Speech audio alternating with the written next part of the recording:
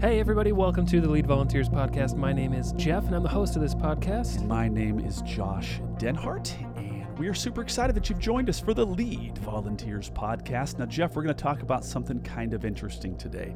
How about shiny object syndrome? Are you aware of this? No, you're going to have to explain more, but who doesn't love shiny objects, I feel? Right. Okay, how about if I put it this way? Have you ever heard of squirrel? Oh, yeah. So where might this be going? Maybe getting distracted? Yeah. We're headed that way? Yeah, headed that way. So how distractions can truly derail us in ministry. Now, it's going to go a little bit deeper than just distractions in shiny silver objects or squirrels. The idea, though, is that we can actually short circuit our greatest future and maybe even our life's calling because of the shiny, flashy, good things that somebody might expect us to pursue. Does that make sense? Yeah, I'm excited to dive into this one. Well, ministry leaders, here's the deal. We can often fall prey to shiny, silvery objects. It is all too easy to be taken off track and even derailed from a very critical strategy simply because a shiny object has appeared in the periphery. You've probably been there. You begin to pursue this peripherally, this peripheral object, this opportunity, and you automatically get yanked off track. Now, today we're going to be talking about strategy in kind of a unique set of terms. I want you to think about strategy as a die-cast mold set beforehand that determines future outcomes. Now listen, with a die-cast mold, hot liquid metal is poured into this predetermined shape or this shaped mold. Once the metal has cooled, it takes on the predetermined form of the mold itself. Now, for ministry strategy, I want it to be like a die-cast mold.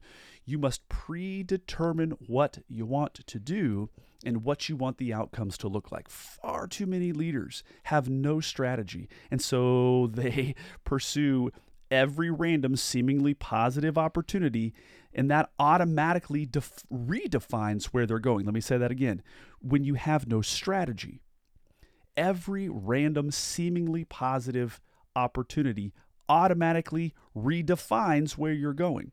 They are a leader who is jerking the wheel right to left over and over, causing the passengers on board to get queasy and seasick. Not good. No, yeah, and I mean, it's a common scenario, right? There's so many good things out there, which is true. You think of all the conferences you go to, or how many different pastors I've had email me like, oh, have you checked out this curriculum, or have you tried this game or this thing for your leaders? I mean, there really is an abundance of material that it's so easy to get sucked into doing so many good things, but kind of, I think what you're saying is you miss out on the best things. Right, exactly. So I guess going off the die-cast mold, how do you determine your mold? Or how do you determine your predefined mold ahead of time? How do you get there? Got it. Well, this is the timeless question, right? I mean, which direction should we go? Now, let me take you down kind of a weird path of sorts. It's not like we're faced with a decision-making matrix like this. Choice number 1, a week-long cocaine binge. Okay. Right. I said weird. You did say weird path. Okay. Option one, yes. Opportunity 2 or option 2 is to spend your entire life savings on a gambling frenzy in Las Vegas. Okay. Or option. There's more options, hopefully? There's more options, yes. Okay, yes, exactly. And your third option is helping low-income kids learn about the goodness of the gospel of Jesus Christ. That would be a bad, good choice, right? Yeah. Pretty easy. If you could see Jeff's face, right? A week-long cocaine binge, spending all of your money in a gambling frenzy, or helping kids learn about the gospel. Bad, good. This is not what we're typically faced with in a ministry context. We're often faced with good, or best, or good, better, and best. Here's one thing I want to promise you. Right out of the gate with this podcast, I cannot make this decision for you. Each town or community has different needs. You should know those needs. Each leader and team brings a completely different set of gift sets. Therefore, the different needs in your community, coupled with the different cross-section of gifts, means that you are going to need to work through this all on your own and figure out this path for yourselves. I will say, however, it comes down to thought, prayer, and some pretty intense intentionality. However, without that level of intentionality, you are going to be blown by every wind of change, and it is not going to be bad, good. It's going to be, you're going to be sucked into pursuing all kinds of random good things that are going to sap your energy and tax you. Jeff, does this make sense? Mm-hmm. Yeah, so you're saying that being intentional through prayer about the direction that you want your ministry to go, that's how you determine the mold. I would, not only just prayer, but like maybe even having an off-site where you literally break out of the regular everyday norm of your ministry and you sit down and you really think through gathering your team together, right? And having like a brainstorming session and figuring out through prayer and petition and discussion and dreaming and needs assessment of your community. Where do we want to be in the next 10 years, right? Mm-hmm. So when do you determine that mold, or when do you get the group together? When do you take that time? How far in advance do you do that? Yeah, great question. I would say that the overall biggest picture vision is likely going to be set by your entire church. Fair? I think that the big church may have a vision and that you would fall under that. However, your ministry area could have a set of sub-visions and ways of achieving those goals. Personally, I sought to work from a calendar year perspective. And so I would, though I would not be limited to, my typical rhythm was finding a once a year kind of getaway, really rethink things at a lower point of busyness and really strategize for the next year. Mm-hmm. Yeah, no, I think those are really good thought shots. It's so easy to get distracted by all those good things. I wonder, like, some of those good things we see and we might think, oh no, well, there's the new mold, or there's the new thing that's going to take us forward. Yes, I totally understand. You're saying that can kind of be a distraction. It can be. Now, we'll get to the dark sides of both extreme. Okay. So then can you tell us the advantages of having a predetermined mold? Yes. So in my opinion, one of the most important leadership principles is to create a strategy and literally stick with it. Be immovable, seek the Lord, seek counsel, and strategically determine where you want to go for the next 3 to 5 years. It's going to take a level of discipline to be immovable from that opportunity. Now, listen, it doesn't mean, however, that you're going to be rigid, resisting every future opportunity. No, but you have to be open to future opportunities that crop up. However, having a predetermined strategy allows you to have a bias toward the word no. You heard it right. Ministry leaders need to have a bias to say no. There are far too many opportunities that will derail and dismantle a wonderful future by unnecessary rabbit trails and future false starts. Does that make sense? Mm-hmm. Now, a great leader once told me, now listen, this is very important. A wonderful yes can predetermine the next 1,000 no's. Let me say that again. A wonderful yes can predetermine the next 1,000 no's. So in other words, having a critical prayer-based strategy automatically dismantles less quality opportunities that will present themselves to you. I think having a bias toward no allows you to say yes to your greatest yes. Oh, that's really good. Do you have any, maybe just ministry examples of this principle, the yes predetermining the next 1,000 no's? Yeah. I had a wonderful and super talented employee. He was young. He was literally ultra gifted. He had so much going for him. And I told him, as he said yes to the opportunity to serve on the team that I was leading, I told him as soon as other people on staff and in the church found out about his worship leading abilities, which he was not hired to do, and found out about his video editing abilities, which again, he was not hired to do, he would be automatically inundated with opportunities to, quote, help and do things way outside of his assigned ministry responsibilities. Now, I told him, I said, I want to encourage you to have a bias towards saying no. I even went so far as to say, I want to encourage you to say no to the first 10,000 opportunities. Was I trying to restrict him? Not at all. I was, however, trying to get him to be hyper vigilant about what he agreed to do. Mm-hmm. He has thanked me innumerable times. Like, we've parted ways, you know what I mean? We worked together for 7 years. And he has continued to say that was one of the most profitable things that he's ever heard. The problem is that most things that come our way in ministry, they're not bad things. Mm-hmm. But good things can become the enemy of the best things. Let me say that again.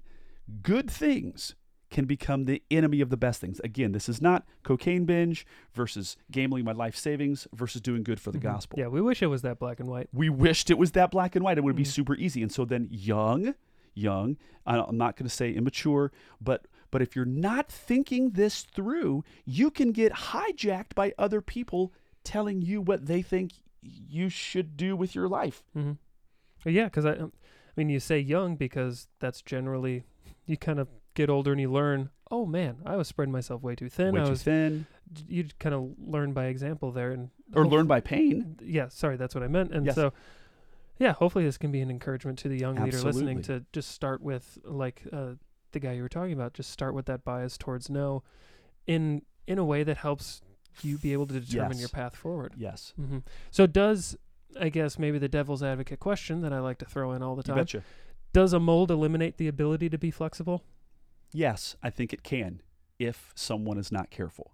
So I'm going to define right now 2 humongous ditches that are wide open and they have a lot of opportunity to derail us. Ditch number 1 is chasing any and all shiny new objects. This ditch is totally worn with good ideas that are not thought through. This ditch is filled with, listen to me, half-done projects.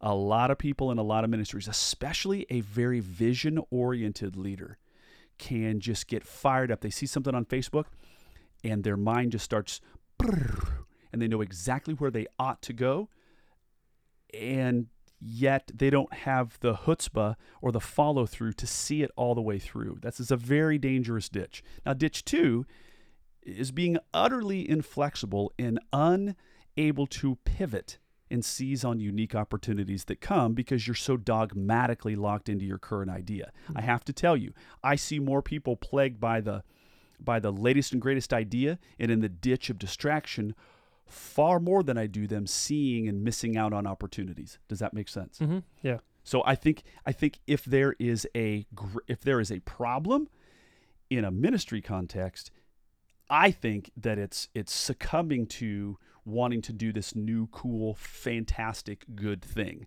And that derails people far more than being laser focused on what they feel God is calling them to do. Listen, ministry seems to be filled with good people chasing too many good dreams at the cost of their potential highest calling. Wow. So what then, clearly there's some significance here. What is the significance of having a predetermined plan? Well, for me personally, I think a firm and well-defined future plan allows for the greatest level of flexibility. Now, I know that sounds like I'm talking out of both sides of my mouth. How can having a well-determined plan allow for flexibility? Well, here's how. Do I know my giftings?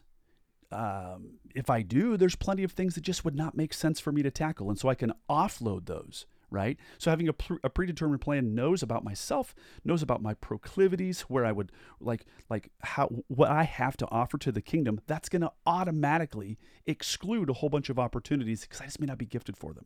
Also, having a wonderful ministry grid or matrix that naturally filters out things should provide great freedom. In other words, it can be very taxing when I get tons and tons and tons of ideas from other people about what they think I should do with my life. Does that make sense? Yeah, no, that makes a lot of sense. And I guess I've seen it in ministries all over the place where the ministry leader, they will kind of say, oh, well, I don't really have this predetermined plan. I wouldn't call it a mold. We kind of just were led by the Spirit. We're taking a look at our culture and we're reacting and kind of moving forward out of that and from where we are, which gives us flexibility to move forward and using language like that.